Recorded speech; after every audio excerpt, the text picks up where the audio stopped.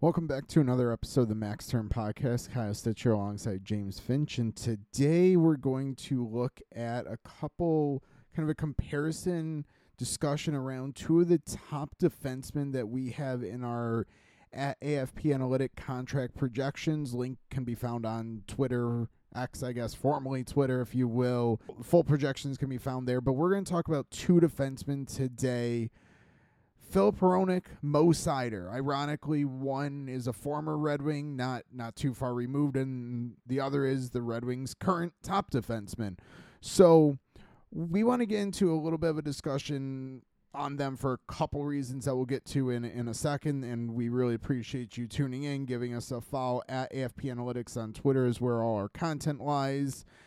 Subscribing to this podcast. We're available on pretty much all major platforms. We're going to be trying to put out episodes at least once a week, if not a couple shorter episodes more frequently. We'll see what type of pace we keep up with that. But we do appreciate you tuning in, listening. Any thoughts or anything, always free to hit us up on X, formerly Twitter. I got right that time. Good for me. So Mo Seider and Filip Hronek are projected, I guess we can call them 2 and 3 on our defenseman contract projection big board. Number 1, Brandon Montour. We've done a previous episode on Montour.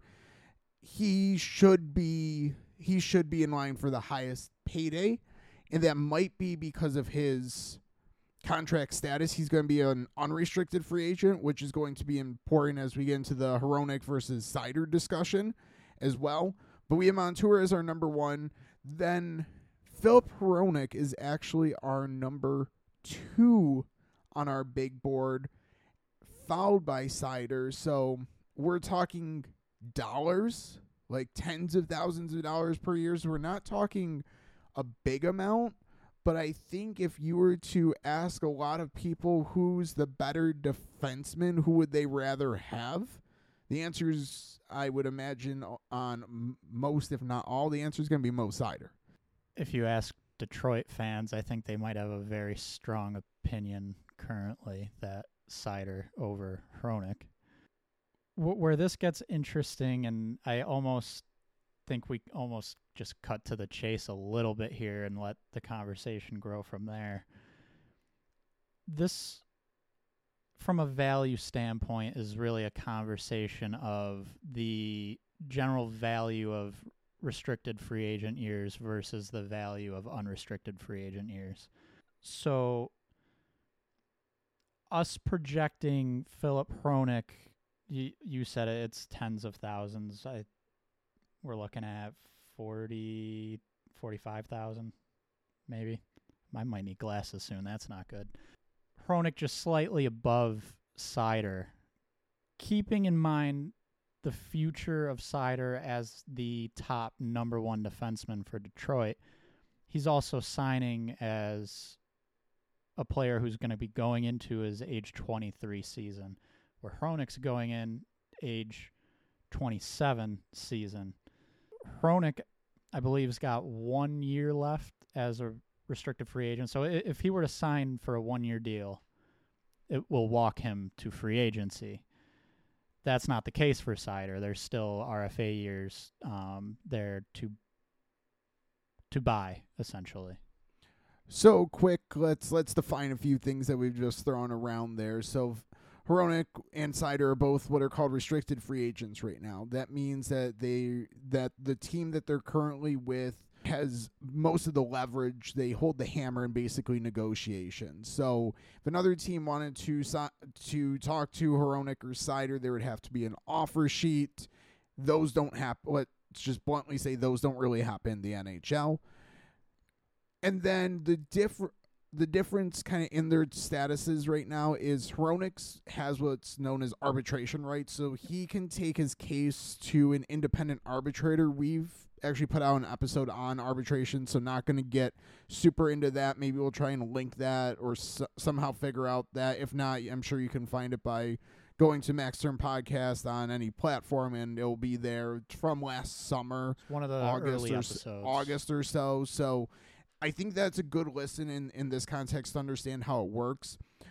But generally, because you can't talk to other teams, unrestricted free agency is less favorable to players. Brandon Montour right now is going to be an unrestricted free agent, meaning he can talk to any team, which generally drives up the price because people are bidding against each other. Filip Hronek will be able to talk to, as you had mentioned, any team. He's got to finish this current season with Vancouver, and then he'll have one more season likely in Vancouver. But if he were to go to arbitration and only get a 1-year contract, when that contract's up, he's eligible to talk to anyone. So Vancouver has to really entice him, incentivize him to forego that opportunity. Mo Seider, on the other hand, has 4 more years, so he's got so this year that's currently happening will finish out, and then he would have to play 4 more seasons before he would have the opportunity to talk to other teams. So Detroit has some control there. So the fact that we have him projected just, say, percent of capitalized 0.04% less is actually a better value for him because of the fact that the team has more runway to work with before he kind of gains leverage in the situation. Yeah, and I think generally a thought to keep in mind is the first, well, not first, but the big money for players doesn't usually come early in those RFA years. It's towards the very end of those RFA years and then the UFA years, because of kind of that reason of the teams have a bit of the leverage. There's not any bidding wars really going on. There aren't teams competing to pay the player. So, yeah, for Seider to be, I would say, pretty much even on a long-term sense, looking at the AAV. Seider being even with Hronek is almost a nod to how good Seider has been, and quite frankly, a nod to he's probably going to become, if he's not already, a better player than Hronek. So let me kind of tease this out. So I think it would be fair to say if all the players, Montour, Hronek, and Seider, were unrestricted free agents, they would be ranked differently. But they also wouldn't be super far off value-wise, I don't think.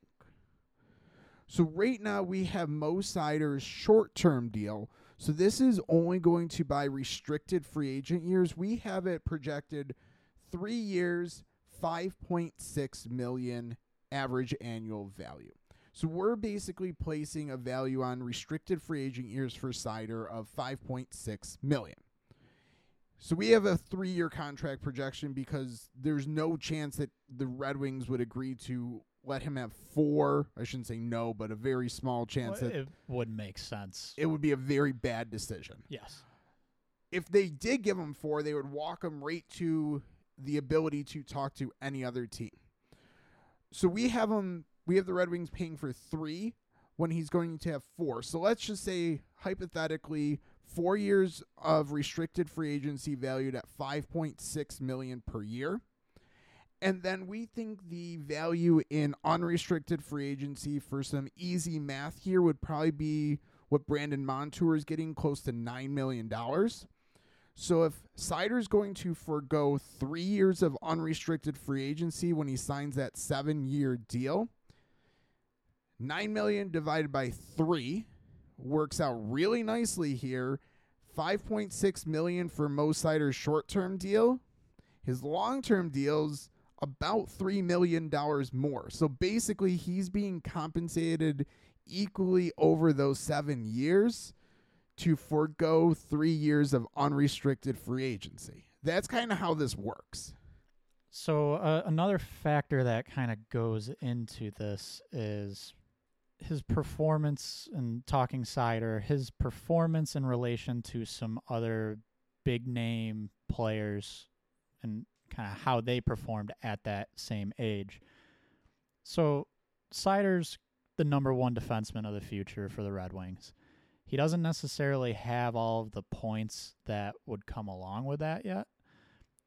That said, there's a lot of numbers, some of the more advanced numbers that we can look at that would point to Seider really being arguably one of the better defensemen in hockey. Some of these numbers, I'd say ones that speak towards quality of competition, the type of deployment, really point to him being a very good defenseman. We're just not quite seeing yet the high level of scoring, the traditional, I guess, way to evaluate a player of goals and assists. I think simply put, money comes from putting up box score numbers. Yeah. A lot of where Seider is really good are not box score numbers. I think we're moving in a direction where it's going to be more part of the conversation, but in negotiations, that's just how it goes. And I think one of the top comparable contracts for Seider is Owen Power Buffalo Sabres.